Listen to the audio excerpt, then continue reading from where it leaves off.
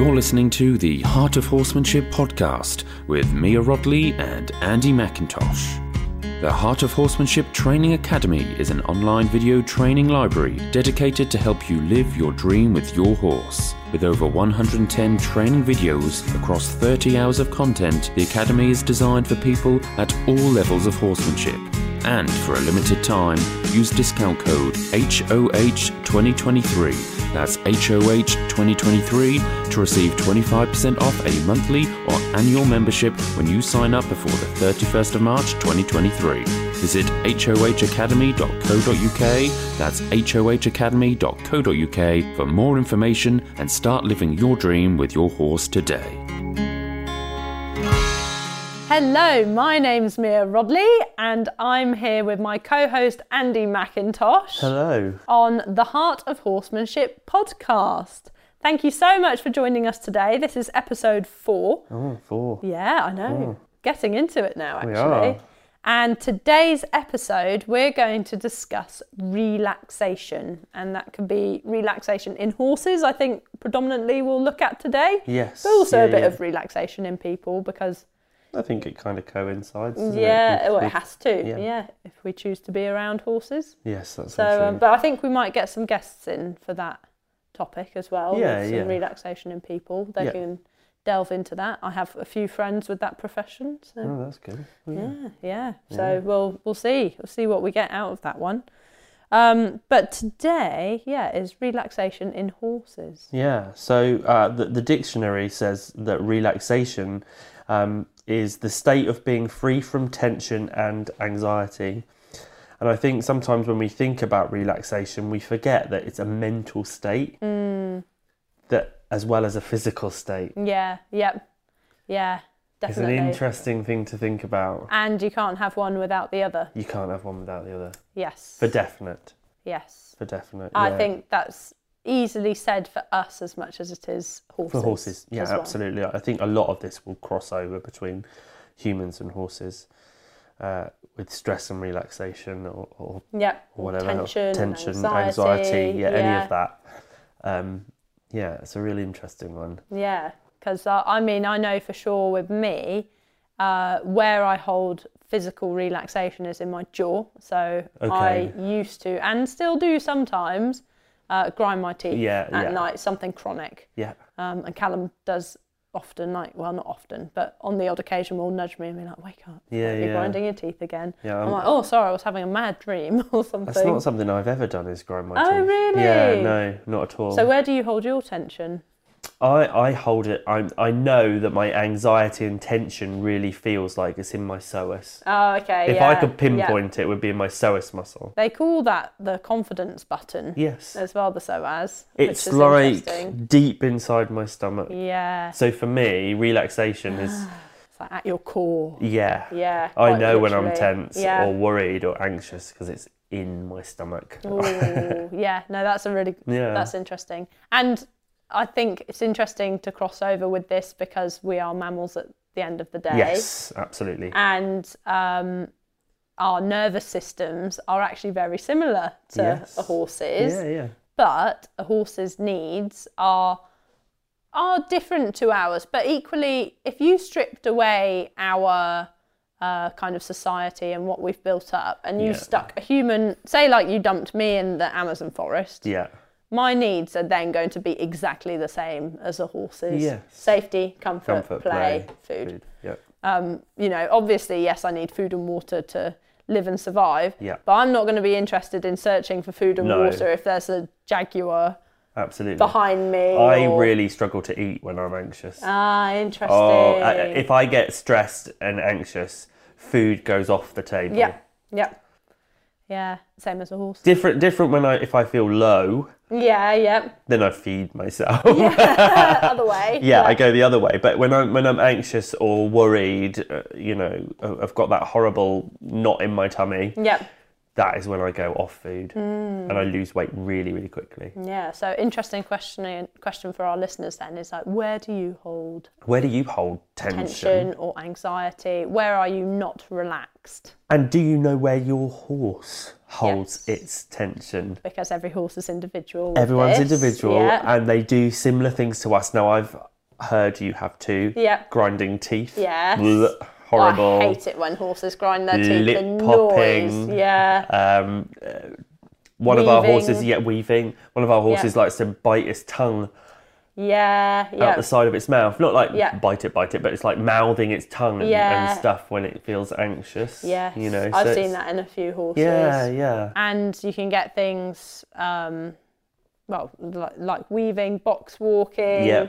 Any of those kind of sort of stable. But then also you can get the other horses that are very shut down and very introverted that completely internalise their anxiety and tension. So they might look very quiet and stood still and not displaying these outward kind of easy things to read that your horse is anxious and not relaxed.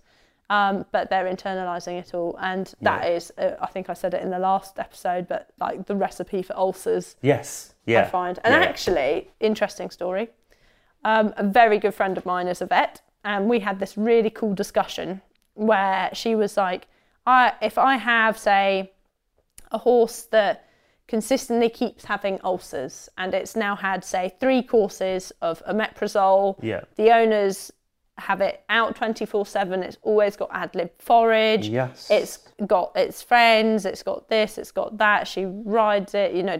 Doing all the right things. Yeah. Why is the horse still having reoccurring ulcers? Yeah. And that is where it comes down to behaviour. Yes. I really do believe that. And then equally, there are other horses that the behaviour comes from the pain of the ulcers, and when they're treated for the ulcers, the behaviour disappears. Yes. But if you're consistently treating for ulcers and there's still no change, I think it's time to come in and help that horse learn to deal with its with its anxieties and find relaxation. Yeah, on its own as well as with you. Yes. Yeah, and you can teach a horse that, and it's very empowering. Very empowering for a horse. So touching on that, a horse's basic needs must be met first. So I love the saying freedom, friends and food. Yes. The 3 Fs. Yeah, that's lovely. So I like that. If a horse... I've actually not heard that before. Oh, really? I really like that. If a horse has enough space to get up into a gallop, say, in the field, he has a herd, like buddies, his social engagement is kind of fulfilled. And then ad lib food, because they are grazing animals. So horses must eat throughout the day. I think it's no longer than 4 hours without forage. Otherwise, then they can start developing ulcers. That's right. 4 to 6 hours. Yeah. Their belly will be completely empty. Yeah. If they're left without food for 4 to 6 hours. Yeah. And unlike us, horses are constantly producing acid. Yes. Whereas humans, we only produce acid when we chew. Yes, so when we eat. Yep. So also, if you chew gum, you can be giving yourself ulcers. Yeah, absolutely. Because your body thinks that it's about to have food. I love it. I'm terrible, but again, that's where I get a terribly tense jaw if I chew too much gum. So Anyway, so freedom, food, and friends, and then also we've said this again in previous podcasts is the horse's basic needs. So every horsenality, every different type of horse, their basic needs come down to safety, comfort, play. And food. Yeah. And food is last on the priority list, in particular for a prey animal. So when they're not safe or comfortable, they are not going to be thinking about food. No, exactly. No. So what does relaxation look like? That's a really good question. Horses? That's a really good question. Because we've kind of opened up a lot about what relaxation doesn't look like, or what is not relaxation. And I think that's a good place to start. We know when a horse looks really tense. Yes, but it's harder to tell when it's relaxed. Yeah. Especially when it's doing things. Yes. So this working is a in the school. Really good point. Yeah. So let's think about, in general, if we were to look at horses out in a herd, what would relaxed horses look like? I find most of the time it's when it's like a lovely, warm, sunny day. And they're all just stood all together in a corner of the field under the tree. Yes. And they're like sheltering. gently swishing each other's faces with their tails, like gently swishing the flies away.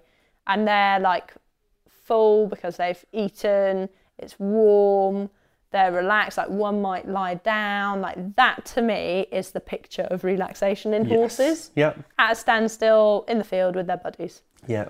Chilling. Yeah. And that's what they do for like the 23 hours of the day that you're not with them.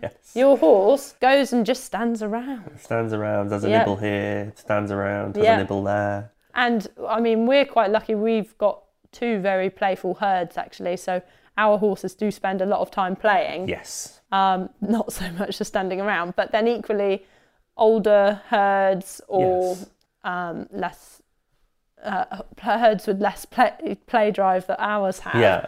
Just hang out. Yeah, so my girls are not playful. Life is much too serious. Yes, they can't possibly. Could not possibly play. We're much too important Regal to do that. Yes. And the boys are like, yeah, come on, let's play bitey face. And then they like do that thing. They were both like chasing each other's tail in a circle the other day. My favourite thing that they do at the moment is they hold each other's tails and canter down the field. So funny. It's so funny to watch. It's so funny. They constantly play. Yeah. It's lovely. I love it. It is. It's so good. But the girls are so stoic. Yes. They're like, no, we can't. Not joining in with that. Go away, boys. You're horrible. Yeah.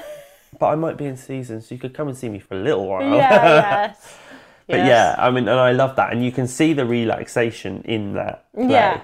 And that's an active state. So they're running down there, they're having good fun, but you can see mentally there's relaxation there. So physically there can be relaxation there. Even though they're using their muscles to run. Exactly. They're not running tense. Yes. And I really like that because a lot of the time people might say, look at a photo. Yes. So a moment in Piaffe, as we were saying, where the horse is like extremely engaged. Yes. The nostrils are flared. Maybe their expression might be quite hard, like their ears might be back.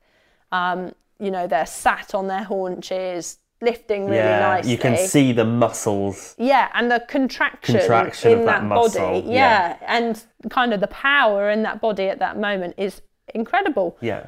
And if you snapshot that picture, it doesn't look relaxed. No, it doesn't. It's because, you know, they're in a state, or they're in a squat almost, you know, an active squat. Yeah. And I tell you what, I certainly do not go to the gym. Having just come back from the gym, I do not smile when I am squatting. No one would smile while they're squatting.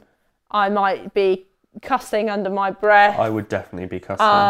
I'm not sure you catch me squatting. Yeah, and it's a state where I've got as much body tension as I can physically have in that moment, which is the same as a Piaffe. And I don't look very relaxed or happy, but I am. Yes. I'm very happy and I'm very relaxed. I'm just putting all my effort into this. And I don't know about you, but also my face when I do a Rubik's Cube, I'm not like grinning and looking like a crazy person. But if you took a photo of you doing a Rubik's Cube while you were concentrating and focused, you'd look really tense, but you might not be tense. I look miserable when I'm focused. Yes. I have a permanent frown line, actually, for those of you watching, in between my eyebrows, because when I concentrate, I frown. Yeah. And I think that's normal. Yeah, it's quite normal. So my face doesn't look happy in that moment. And I only really started noticing I did that when we started doing all the photography workshops with my sponsor, Jo. And she was like, Mia, can you pretend like you're enjoying yourself? I was like, I am. I'm having the best time ever. And this is like, my focused face. Yeah, she was like, you certainly don't look like you do. No, but I'm very relaxed. I'm very happy, but I'm in a state of concentration and body tension. Yeah. And that's just how it is. It is exactly how it is. So, you can't move your body and use muscles without tense and releasing. Yeah. But tense and release in itself can help with relaxation. Yes. So that's something that I used to use as a hand therapist. As a therapist, with helping people to learn to relax their muscles is by first of all tensing everything as tight as possible, and then feeling when everything let go. Yeah, that's a really good one. Really So, you know, good one. that the tension's not... Having tenseness in muscles doesn't necessarily mean that you're tense. Yeah, yeah. It's active. It's active, Yeah. not tension. Yes. So yeah. you can still be relaxed. You can still be relaxed, but be in action. In action, Yeah. If you think about running, when you're running, you can run relaxed. Yeah. But if you took a photo at a moment in time and you caught your leg, say you were wearing short shorts, Yeah, yeah. like runners do, you'd see the tension in the muscles, the same as you would the tension of the horse sitting doing piaffe. Because, but you could still be relaxed while doing it. Yeah, and happy. Very happy, because Yeah. the endorphins would have been hopefully giving you that happiness. Yes, yes. And I certainly do think horses get that too, because they love to move. And even if you've got a really introverted horse. Yeah, a lazy one. And you may only occasionally see them play in the field. But they do. They are prey animals at the end of the day. They are born to run and they love to run and play and be active. So it's how, I mean, this is the like age-old question, is how do you get high level, say, manoeuvres, whether it's jumping, dressage, Western sports like a spin, or a slide stop, like really extreme, a lot of body tension in that moment with a really relaxed and happy horse. Like how do you do it? How do you do it? Yeah. And I think certainly, I mean, you and I will touch more on the dressage because that's where we're more focused, but certainly as a horse becomes stronger in a movement, then say their expression might be a little bit softer. Yes. But certainly to begin with, or if they're working really hard and you take a snapshot, they will have like flared nostrils. Yes. And as we said, like it doesn't look overly relaxed, but it doesn't mean that it's not. I think that when you teach a horse something new, that can look very unrelaxed, and they can be very unrelaxed when they're learning something new, because out of their comfort zone. Out of their comfort zone can be mentally taxing for them to understand, number one, what you're asking. You know, when you going back to piaffe, if you were teaching piaffe to start off with, that can look very clunky. Very clunky, very not relaxed, very tense. Yes. But that's another thing that I kind of struggle with a little bit, is like sometimes people want their horse to be relaxed straight away, but they haven't learnt the manoeuvre in order to find relaxation within that manoeuvre. That can be the same, you know that. It can be the same even with cantering or galloping. You know, stop. Well, the higher the motion, the higher the emotion. Right. So there's a lot more emotion in it. And then that emotion obviously then causes mental tension, which then in turn causes often sometimes some physical tension. Yeah, it's mind and body. Mind and body, and kind of trying to work through the mind, help the mind to relax in order for the body to relax, I think. Yeah, definitely. But also the movement can sometimes help the horse to mentally relax. So it's kind of like a circle of... It's a bit chicken and the egg. Yes. Yeah. One of my favourite things with this is teaching horses to lower their heads and necks. And it's one of the first things I do with any new horses we have come in for training or clients I see. And I know from horses that I touch which ones you've done that with. How interesting. And I know that you've done it, because the first thing I do is I touch the horse on the neck or head, and it just boop, plops down. I go, oh yeah, Mia's taught this horse. How interesting. I can feel it. That's It's bizarre. really interesting. I teach horses how to do it, but it never feels the same as when you do it. How interesting. And it's something that I was never really officially taught. Right, it's something so you just... I have, I can't say it's my technique. No. Because I'm sure hundreds of other people teach it and use it. But say like Tristan Tucker and Will Rogers, I know they look for this exact same result as I do. So I'm looking for a lowered head, so usually the poll below the wither, or the nose below the chest but staying above the knees. And I'm looking for softening of the base of the neck. So many horses hold so much tension in the base of their neck. And if there's physical tension, there's going to be mental and emotional tension. The same as us. If my jaw is tense, my mind is tense. You see it if I can speak properly, you can see it in the horse's neck. Yes. So muscle definition is different. Yes. to what we want. So we have the upside Bad down banana. bad banana, yeah, Yeah. upside down banana, where the muscles on the underside of the neck are hard large. and large, Yeah. and there's nothing on the top. Yeah, When nothing on the actually- top line. Yeah, and they a can saggy tummy and Ooh, a yeah. hollow back. Yeah, it can look horrible. Yeah. Whereas a good Horse. muscled horse that has learned to relax, especially in the manoeuvre that is supposed to be in motion, Yeah. looks the opposite. Yeah. It's the other way Good around. banana. A good banana. Yes, so they've got a relaxed base of the neck. Yeah, and that longitudinal flexion. Yeah, and so Up a and lifted over. back, Yes. a lifted and engaged core, Yeah. a really healthy posture.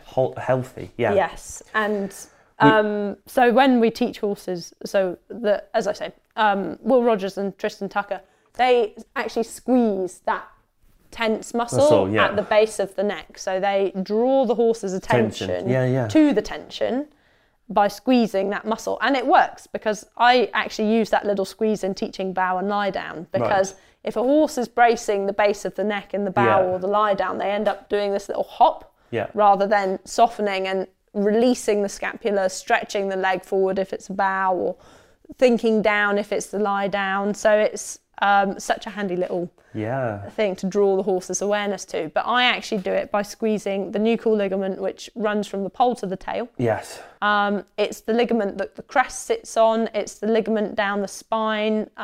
So if a horse, say, has a sore back, a lot of the time it's because the nuchal ligament is so tight. And that can also be a cause of kissing spine. So I know in kissing spine surgery, they often snip the ligaments. Yeah, and often as soon as they snip the ligament, it actually opens up those two spinal processes that are rubbing together sometimes. So that pulls it. Yeah, it's actually so tight, it's pulling them together and making them rub even more. I know that from a horse that we've had here that had kissing spine surgery. Yes. They cut that and it pinged open almost. It was so tight. And isn't the vet that did the surgery a livery here? Yeah. Yeah, so we know firsthand. Yeah. Yeah, how interesting. Yeah. Very, very interesting. So fascinating. It's so important to teach horses how to relax the nuchal ligament, therefore softening the base of the neck, lifting the back, engaging the core, opening their spinal processes. Yeah. And when their body is in a relaxed posture, their mind can start to feel more relaxed too. Yeah. And it's a really nice way of just bringing their attention back to you. Karen Rolfe does a similar thing, I believe. Oh, really? So, so she often touches the neck and makes them aware of that area to try and encourage them to soften. So you'll often see her working the horses on the ground, and you'll just see her touching, or riding sometimes, she'll touch the neck. Interesting. And it does make the horse go, oh, head down. Yep. And relax. Think, and find relaxation within that muscle. Yes. Which is, so we obviously do it at the standstill. Yes. But then we move on to teaching it in the walk, in the trot, in the canter. Yeah. And then all of a sudden you've got a horse that's got a beautiful, healthy posture, and without really even noticing, mentally and emotionally, they're more relaxed too. Yes. But then equally, even say these lovely dressage horses that can say carry a more healthy, better posture, doesn't actually mean that they're mentally relaxed. No. Mentally or emotionally relaxed. And again, if it's a more shut down horse, they're just going to be internalising all that tension. Just because you can do manoeuvres don't mean your horse is relaxed and healthy in its mind. Yes. And we also, I've often heard people say you can't build muscle when it's tense. Yeah. And that's true. So stress hormones like cortisol cause, I'm reading this, cause catabolism of the muscle protein, thereby decreasing muscle strength. Yeah. So in effect, it's harder to build muscle. How interesting. When you're suffering with tension and stress. Stressed and tense horses are hard to put weight on and hard to build muscle. Yes. Yeah. As well. So that makes perfect sense. Yeah. Perfect sense. So from that point of view, you've got to think about movement is good for the horse, but not if it's tense. Yeah. So if your horse is fat, they're happy. No, I'm joking. No. So if only. if only. Yeah. fat horse is a whole other subject. But from that point of view, you know, that's an important thing to think. Just because you can get your horse to do a manoeuvre doesn't mean it's building good muscle. Yeah. If it's suffering from tension. If it's stressed whilst it's doing that manoeuvre. Yeah, how interesting. Yeah, I like that one. Well, that kind of goes really well into what I'd like to talk about with like rhythm and relaxation. Yes. So rhythm is actually the first step on the scale of training, which is the dressage scale of training. Yeah. With collection being the tip of that iceberg. Yeah. Rhythm and relaxation, certainly chicken and the egg again, they kind of go hand in hand. Yes. When you work on your horse's rhythm, they often find relaxation. Yeah. And if you work on your horse's relaxation, they often get better rhythm. Yes. So it really, really does go together. Yeah, I agree with that. And it's then kind of a powerful tool you can use with groundwork and with riding as well. And I wonder why, like, maybe rhythm builds relaxation is because, say, if they're in the field or in the wild, sporadic movement or like staccato or you know, sudden movement feels very tense. Yeah. So again, very explosive manoeuvres, say like a halt to canter. Yes. Or even a capriole. Yeah. Like that's probably the most explosive manoeuvre you can teach a horse. Yeah, I should imagine it is. How do you get relaxation within that as well? Again, because that's a huge amount of effort, and it's a sudden explosive movement. There's not a lot, you can't really have any rhythm. I suppose you could have rhythm within a capriole once the horse really understands the movement. Yeah. But it's such an explosive one. Yeah, so that's probably the least rhythmical, probably, movement, isn't it? Movement that a horse could do. So, because like, obviously the gaits are very rhythmical. Yeah, because it goes from a piaffe into a passade, into a croupade in the air at the same time, which is your capriole. Yes. So, anyway, I digress.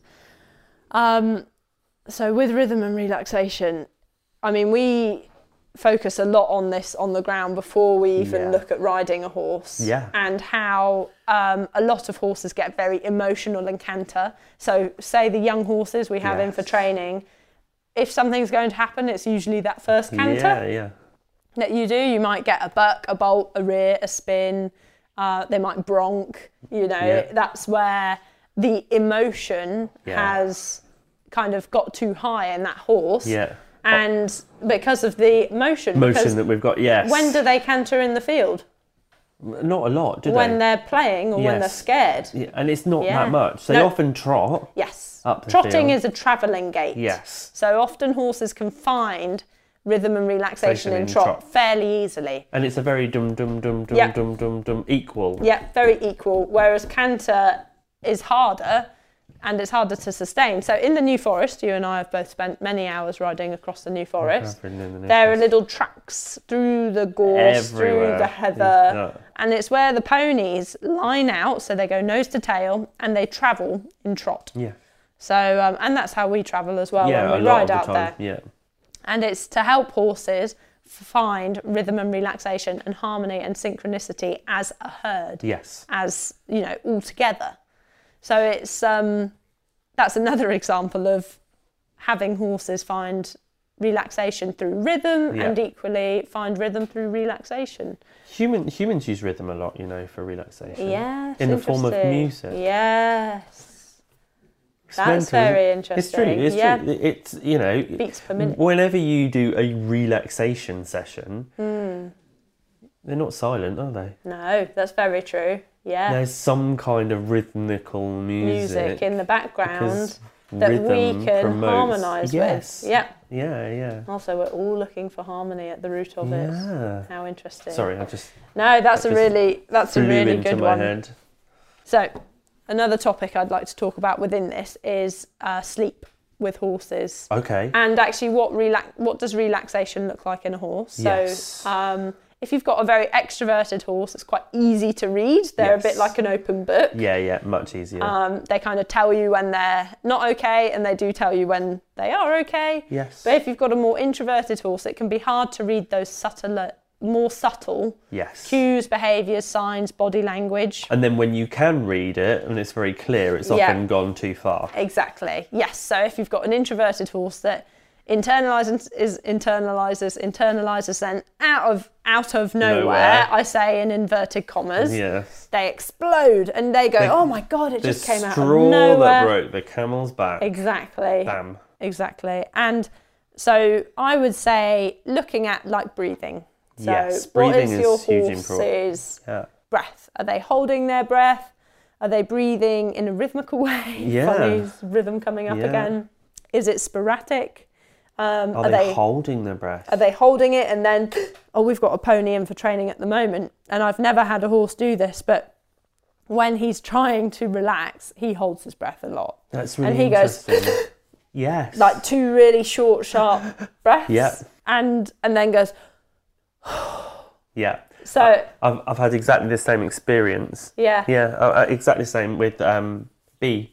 Oh, how interesting. Yeah, when I first met B, a friend of ours, Sarah, her horse, you put her on a circle and she'd be holding her breath, and you'd hear that kind of yeah. And it was like waiting for that horse to go to just breathe and relax. Yeah. And same for us again, when we're in a state of anxiety or a panic attack, they often say think about your breathing. Yes. And try and do maybe box breathing, so where you breathe in for 4, out for breathe in for 4, hold for 4, out for 4, hold for 4, and so on and so forth. Yeah. Anxiety, breathing for anxiety can make your anxiety worse if you breathe wrong. Yes.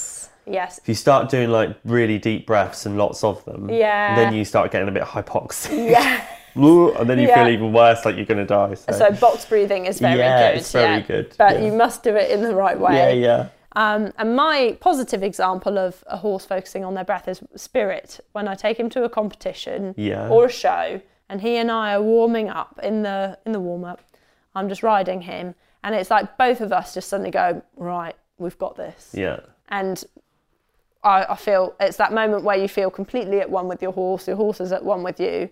And I swear, as I breathe or as he breathes, we both sigh together. At the same time. So we'll just be riding around in trot or canter, and he takes a moment to be like, and I'm like, we got this. When he's done that, I'm like, we're fine. Spirit's relaxed, I'm relaxed, we're in this moment together. That is that state of flow state. That I love that feeling. And knowing he's breathed, I'm like, we've got this. So breathing for the body language, I would say that's probably one of the most important ones, and probably the most subtle. I think a lot of people don't actually notice their horses breathing unless it's really obvious, like they're blowing their nostrils open and they're really loud. But a lot of people, I don't think, really look enough at their horses breathing. I think it's something that is quite, like you say, subtle often. Yeah. Very subtle. And then other things would be like lowering the head, blinking. I was thinking blinking. That's another really good one to notice. If they're blinking, they're thinking. If they're not, they're hot. Yes. That's a great old saying. And again, they don't have to be the extroverted horses really showing up that their eyes are staring. They can actually be staring whilst very introverted. And they are in a completely other world. Yes. They have gone to their happy place. Or a catatonic state where they're like glazed over. The lights are on and no one's home. But if you push the button, it's going to pop. Blow. And that's where, if they're blinking, they're thinking. If they're not, they're hot. That is true for the extrovert as much as the introvert. Yeah, absolutely. Yes. Yeah. So blinking is another really good one. And not blinking in the sense like it blinked to water its eyeball. It's like that soft, heavy blinking repetitively. That's them thinking, processing. It's another great sign of relaxation. Stuff like licking and chewing, releasing that tension in their mouth and their jaw.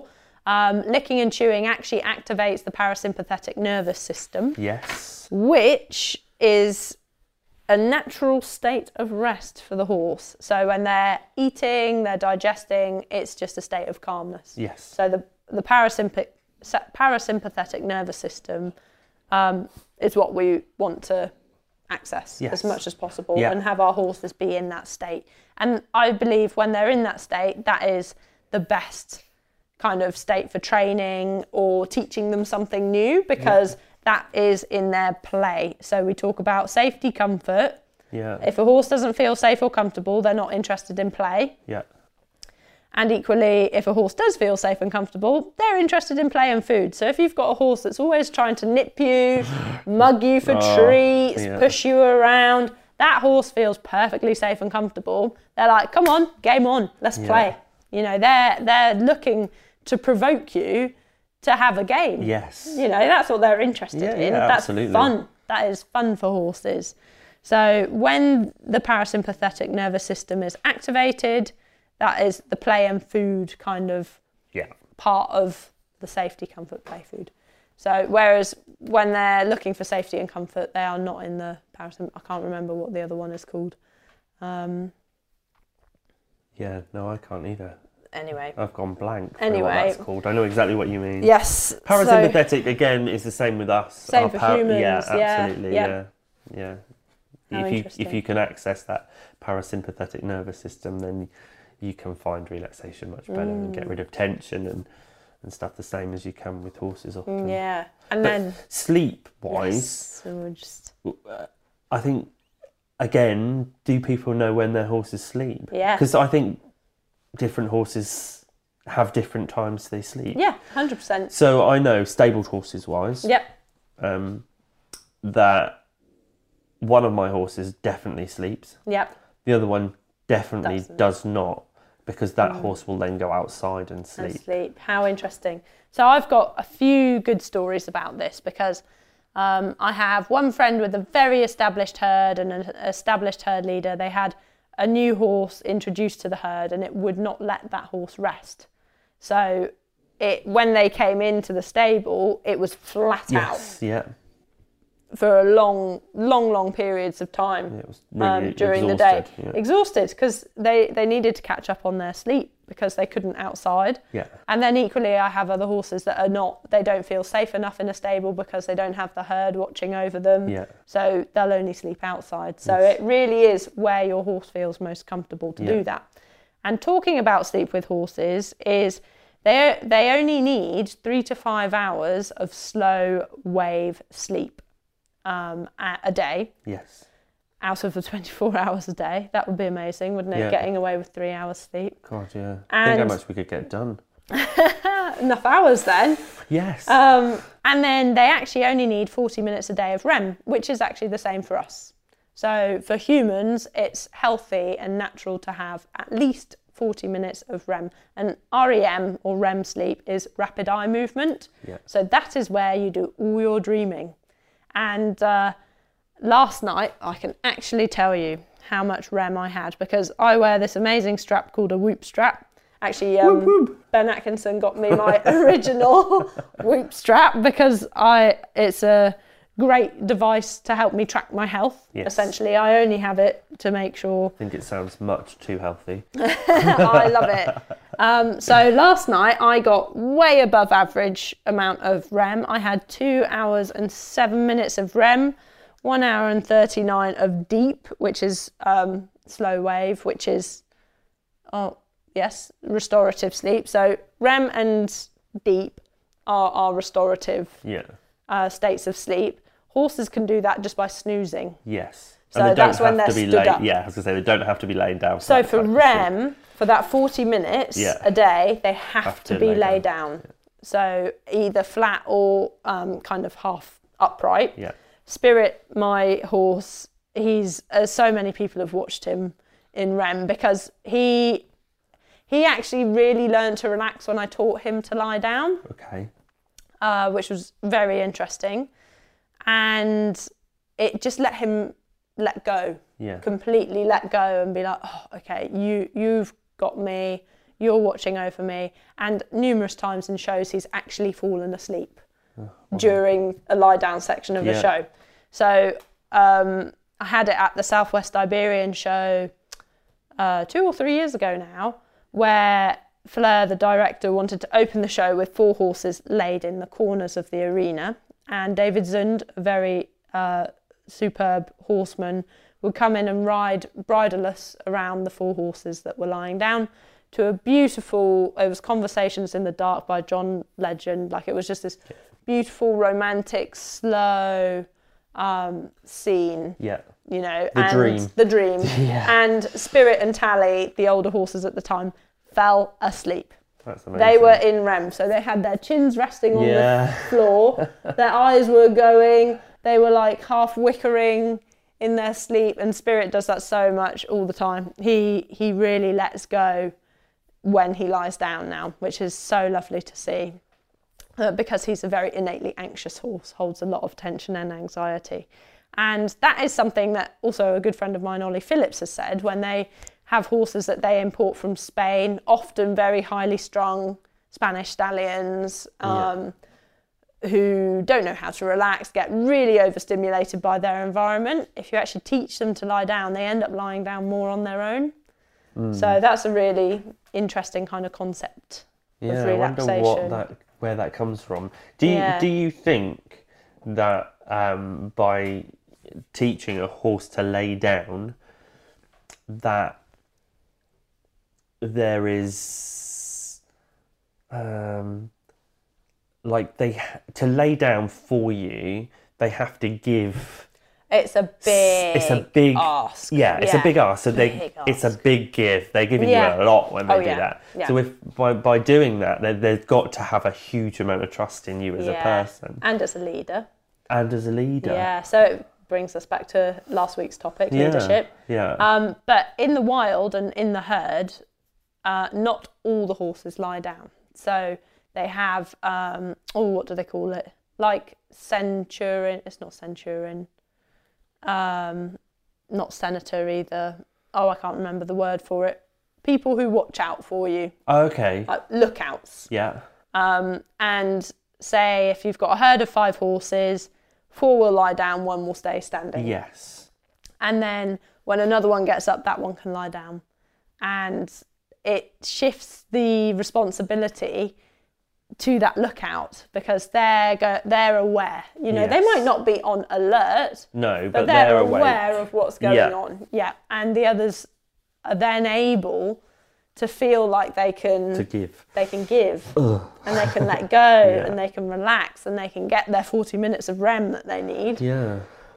Because that they trust that other horse is looking out for them.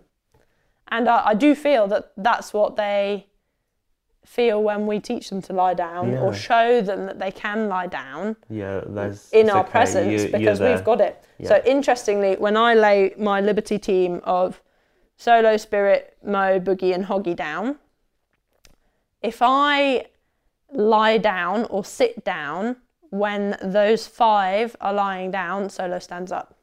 Well, that's it. If I stay standing up, Solo stays down. How interesting. And Solo is the herd leader. And so many people want to lay their horses down to sit with them. Yes. And to have that moment of like shared state of relaxation. Yeah. But I guess that's not always the case. No, for the horse. Yeah. And they're like, oh, hang on a minute, you're not.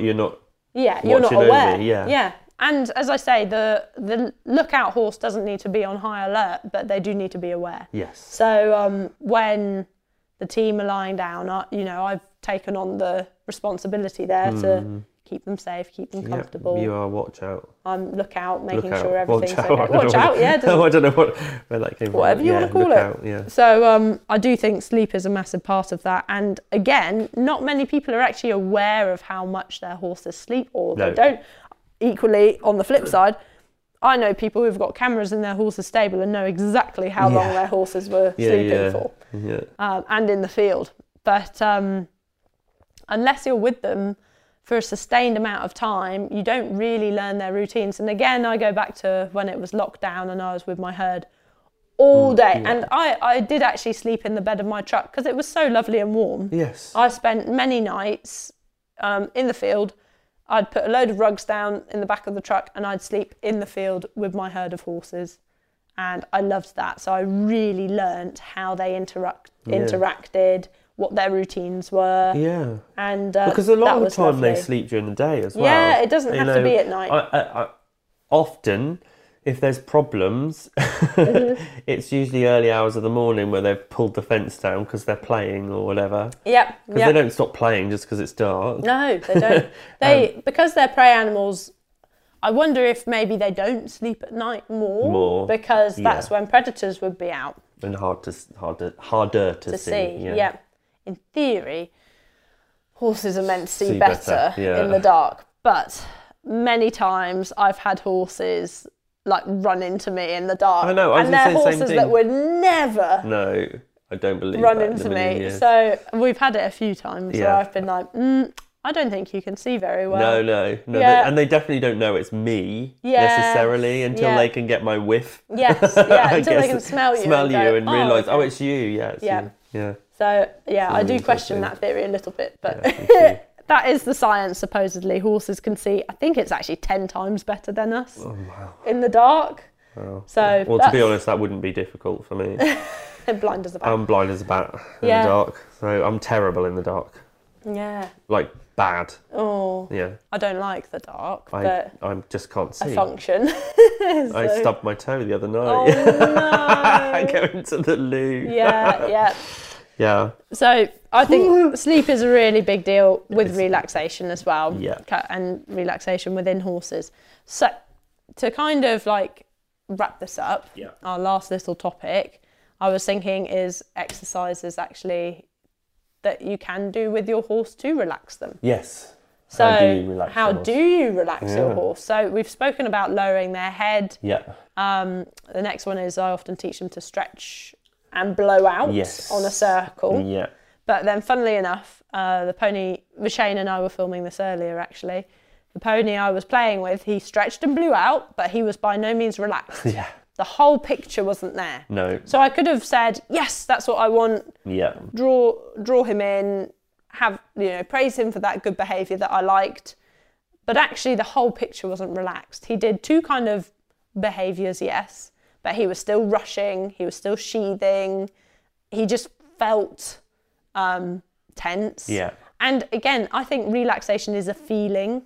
Yes. It is a feeling. It is a feeling. Yeah. And I think humans they can recognise that feeling in their horses better than I think we give ourselves credit for. Yeah, I agree with that. So, totally agree with that. When people go, I feel like my horse is not okay right now, trust that. Yeah. And they're often right. They're often right. Yeah. And when you had it at a clinic, when you looked at a poor man on the horse and went, I don't think that horse is okay. Yeah. And then like 2 split seconds later, he had his teeth butted out, didn't he? Yes, he was thrown off and lost his teeth. Yeah.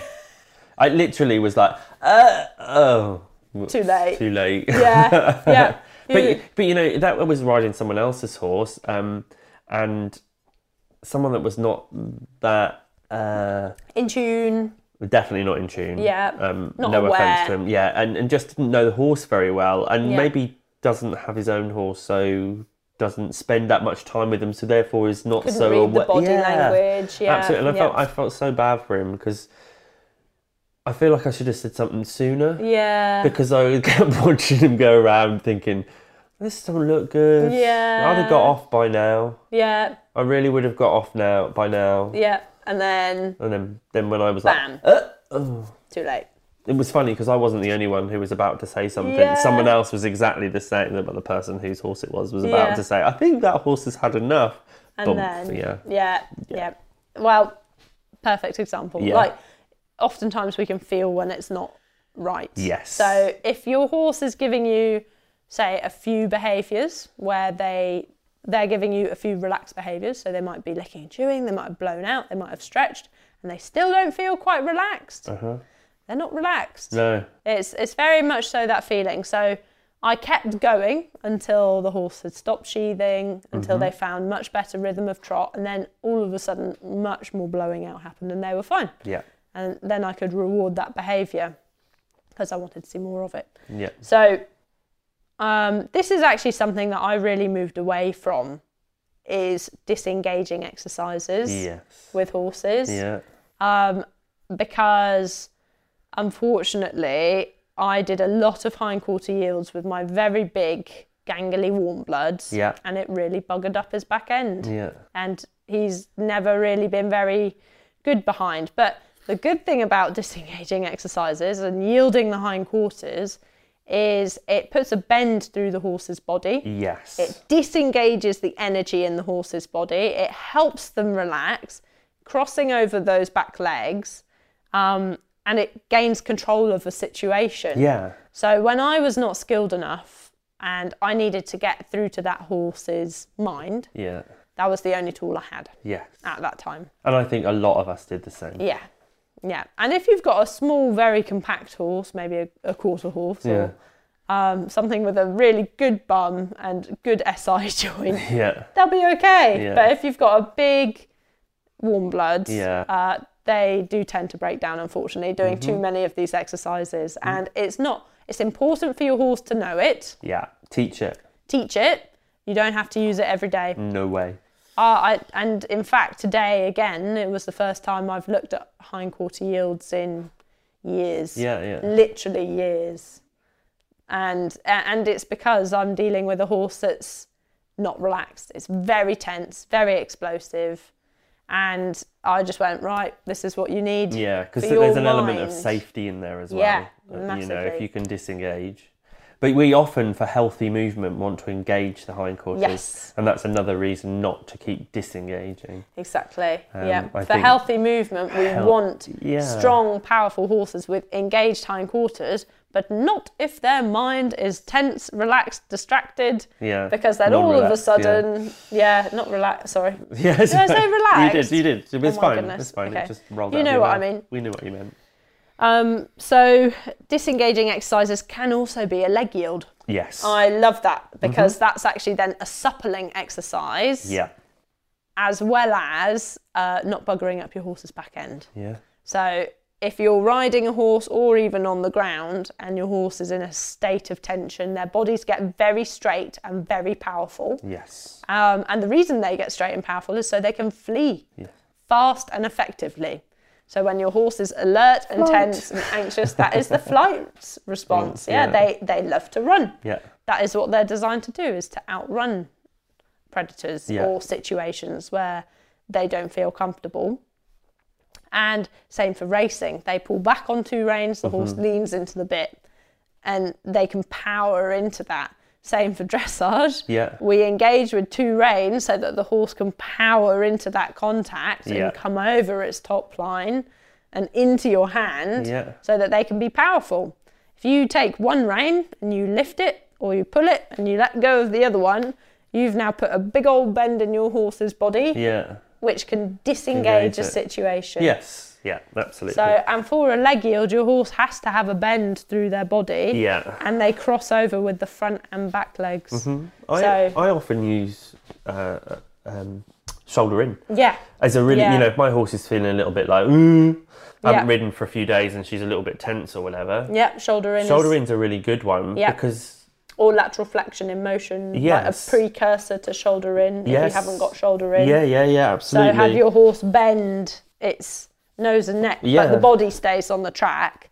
And then if they're a bit more advanced, you can come to shoulder four or shoulder in. Yeah. Shoulder four is honestly, and you don't have to do a lot to get a shoulder four. Yeah. I think, if you're really trying to get a shoulder four, you've probably overdone it. Yes. But I find that as a really good relaxing exercise. Yeah. Really good one. Yeah. Anything really that gets a bend through the ribs. And then that can in turn help breathing. Yeah. Because same for us, like if we stand, well actually, prime example was me at the gym today. I completely embarrassed myself in front of a lot of people in the gym today because I did not engage my core in a lift and I went like a prawn or a shrimp and fell over backwards with my bar, which was so embarrassing. And it literally only happened a couple of hours ago, so I'm still embarrassed by it. And the difference was Coach Mary, my best friend, went, you need to breathe and inhale and brace your core. Yeah.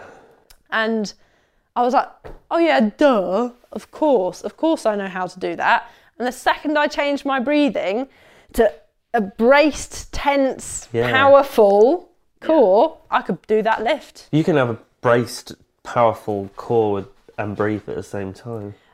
Not in that moment. Not in the moment. Yeah, but you can do that. Before and after. Yeah, like literally, you could sit there and have some brace in your body, but still breathe. Yes, and I think that's what people forget when they're riding. That's very true. That's very true. You do want an engaged core. Yes. But you might even have to hold your breath. Yeah. Some of that kind of heavy lifting, but in your riding, you still have to remember to breathe. Yes. And be engaged and powerful. Yes. Yeah. Because you need to do in your body really what your horse is going to do in his or her body.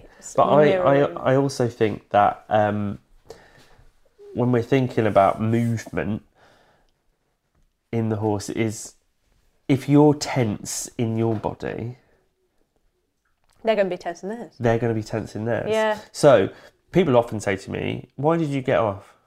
Well, because I felt myself get tense and my horse was not feeling it, so I thought I'd get off. And people are like, well, you should have stayed on and done this. But in my head, I'm better equipped to get off, deal with the problem, because then I can get back on again. Yeah.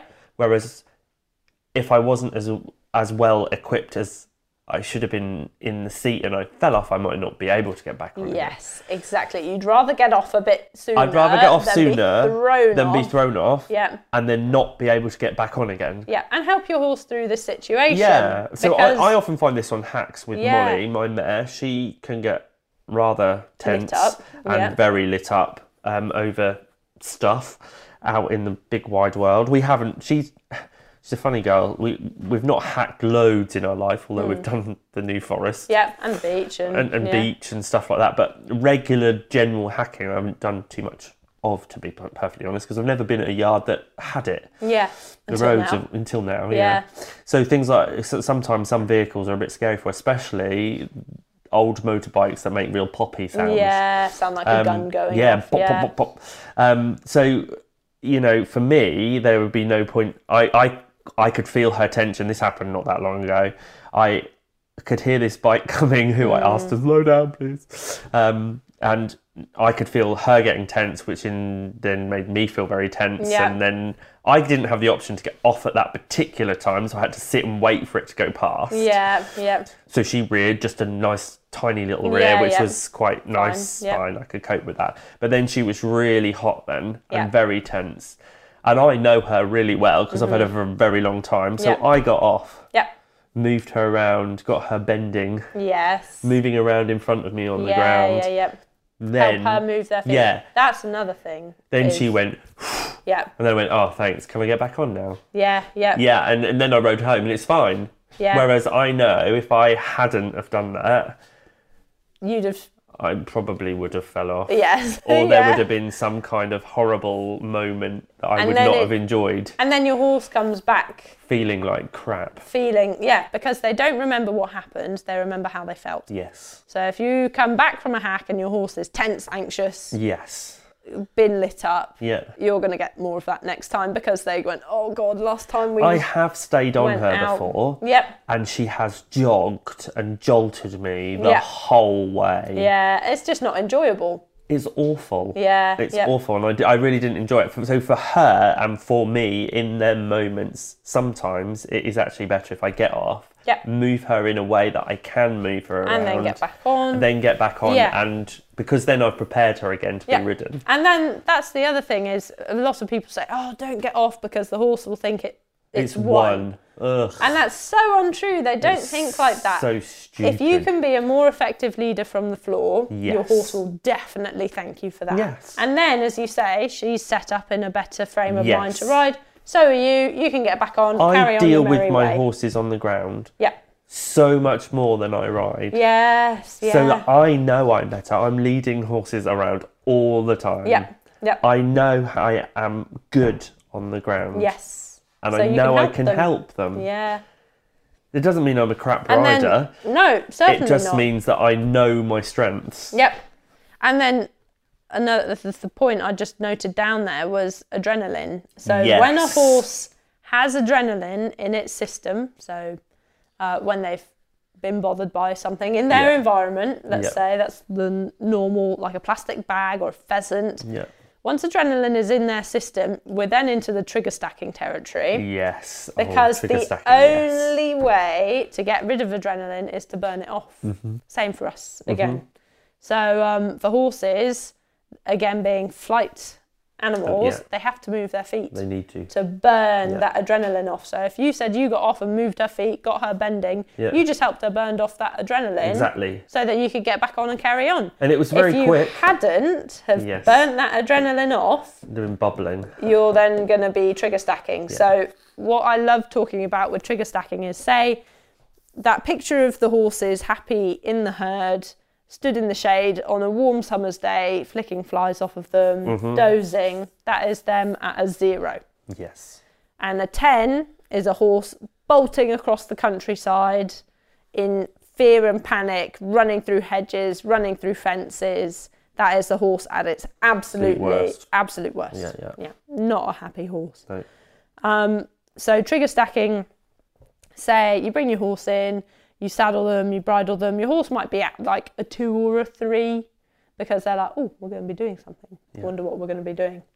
If you then go out and maybe you take a new route out hacking and they're a more sceptical horse, they might now be pushed up to a 5. Yeah.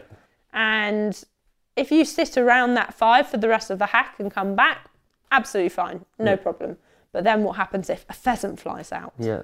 And then what happens if the motorbike goes past? Yeah. Suddenly you're at a 6, a 7, and now you're creeping into that territory of that blind panicking horse. Yeah, you're getting into the red there. All because another horse farted. Yeah.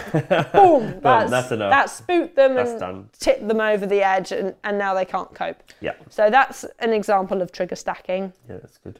And it's the same with humans again and with people. Yeah. So it's, again, if you don't deal with that adrenaline and that discomfort, that lack of synchronicity, lack of harmony, tension, anxiety, whatever you want to call it, in that moment, because horses are very present animals. Very, yeah. But again, they don't remember what it was. It was how they felt. Yeah.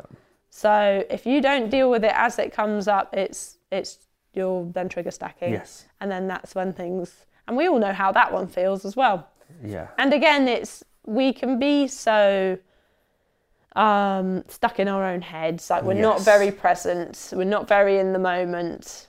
And so we act as if we're not aware, but actually I believe everyone is aware. Yeah. They just have buried it almost. And I think people don't notice these little signs. So it's like little sign. It's gone unnoticed. Then it becomes really blatantly obvious because it's hit a point where it's gone pop. Yes. And there are some horses that, I think I said this in the last podcast, where you can kind of get away with it sometimes. Yes. And then there are others that you cannot get away with it. And if you take a wrong step, or you haven't quite set them up for success, or you've skipped a step, you're in trouble. Yes. And they will let you know. Yes. So it's a really interesting one. And then just a final thing, it was another note I've got here, is treats. Treats. So a lot of people, and I want to do a whole talk on this, is operant conditioning, maybe positive reinforcement, and go into treats for training and why not to. Yeah. But for anxious horses, I actually find treats can, again, help them relax. Yeah. So if a horse is struggling with it or feeling like it's not safe or comfortable, if you give them a treat, say it could be to do with the clippers or something that's really upset them. Clipping is my example right now. I will positively reinforce the clippers, and it helps activate that parasympathetic nervous system again, having treats. But if you've got a cheeky monkey that feels safe and comfortable all the time, and you start giving it treats to try and activate that parasympathetic nervous system when it's already in there, it's going to eat you. Yes. Because they're cookie monsters. They are cookie monsters. So the muggers of the muggers, world. yeah. So it's it's a really interesting one, and I'm not anti-treats, but equally I really try to avoid them where I can. Yeah. But I use them strategically, you know, it's not just like And I'm also, a vending machine. you know what horses You can and can't. you can and can't treat. Yeah, There are yeah. definitely some you cannot treat. Morisco. Yeah. Yeah. It's horrible. It's like, Yeah. give me the treat or you die. Yeah, and they're more focused on the treat than And you anything or else. the task Yeah. or what you're trying Yeah. to do with them. It's a joke. Because then they're not present with what you're trying to achieve. No. They're just thinking about the food. I also think as well, sometimes is people think giving a treat is not a stress, but when you've given a horse like that a treat and it's constantly looking for the next treat or what They're to stressed. do to get that treat, Yeah. does cause an element of It turns tension. into negative punishment. It's negative. It's not a positive thing. It's negative punishment, which is another. We'll go into this Another we'll go time. into this another time. We're not talking But about yes, that today. but it's Yeah. it's definitely not necessarily. Treats don't necessarily cause relaxation in every horse, but like you say, there are If you certain withhold, types. Yes. you're then into another quadrant of operant conditioning. Yes. Yeah. Yeah. So Very that's- interesting. Yeah, that will be another podcast topic we'll do for Another sure. time. Yeah. Another time, because that's very interesting. It is very, very, very So- interesting. I think Yeah, as far as relaxation goes, it's one of the first and most important things we need whenever we're training our horses. with our horses and with us. You can't build good muscle, good minds without it. And I think relaxation comes when the horse so relaxation within training. Yes. So you can get relaxation with them themselves. Yes. Pony yoga, pony zen, Yeah. having them feel mindful, present, relaxed within the moment, not Yeah. anxious about anything, relaxed within their environment. Yeah.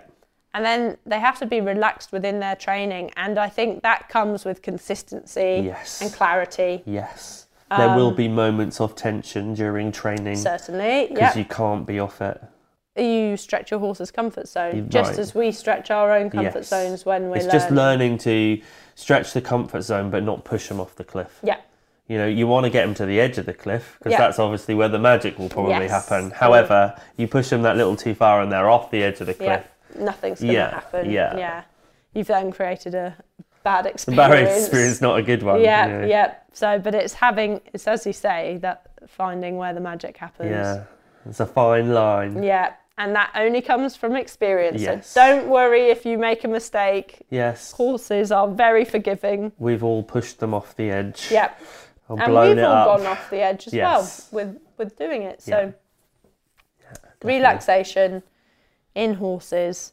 We've covered actually quite a few topics. We have actually. We Yeah. said what it looks like, what it doesn't look like, Yeah. sleep, Sleep. um, Something I feel like I need desperately. relaxation in motion, yeah. and being physically powerful but relaxed at the same time. We've Yeah. touched on that. Yeah. Hopefully it's just made people a little bit, making them think a bit more. Yeah. I think the thing that, for me, I want people to take away from our podcast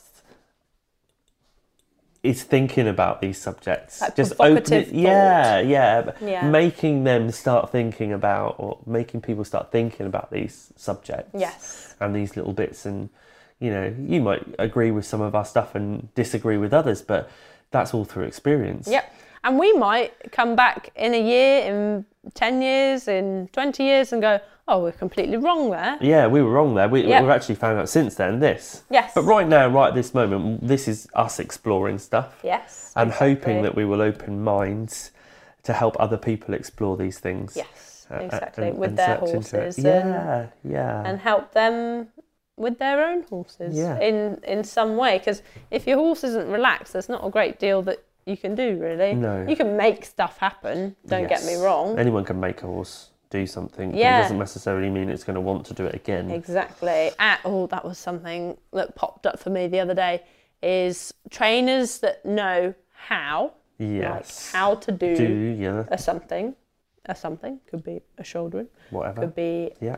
a pattern like a serpentine, could be to do tempi changes, but why? Yeah. And Why like, are they doing it? why did they do it? why the psychology of it? Yeah. Why does doing circles help relax your horse? Right.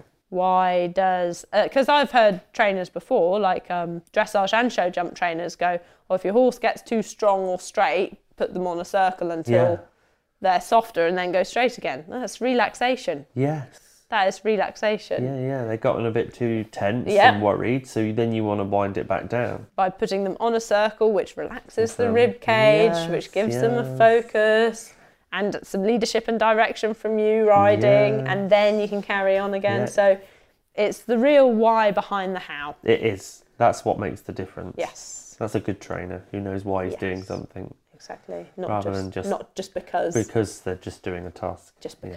Yeah. I hate that answer. No, I hate that answer. Yeah, just because. There should be a why. Always give me your why. Yeah. Why did you do that? Oh, I don't know, because. So, yeah.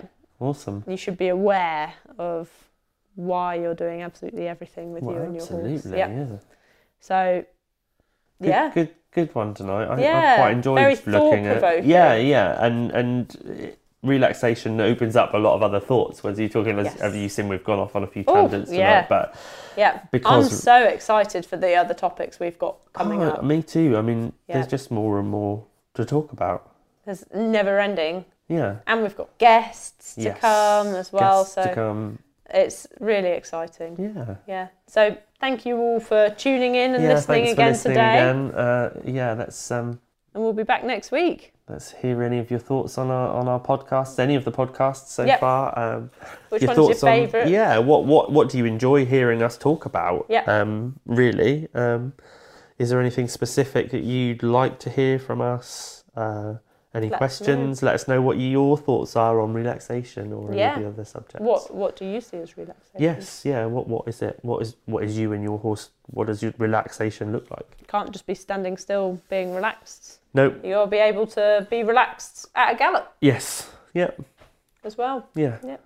Any gait. Any gait. Anywhere. Anytime. With a bridle, without a bridle. Mm-hmm. Yep. So awesome. Yeah. Thank you all so Thanks much. Very much. See you next time. See you next time.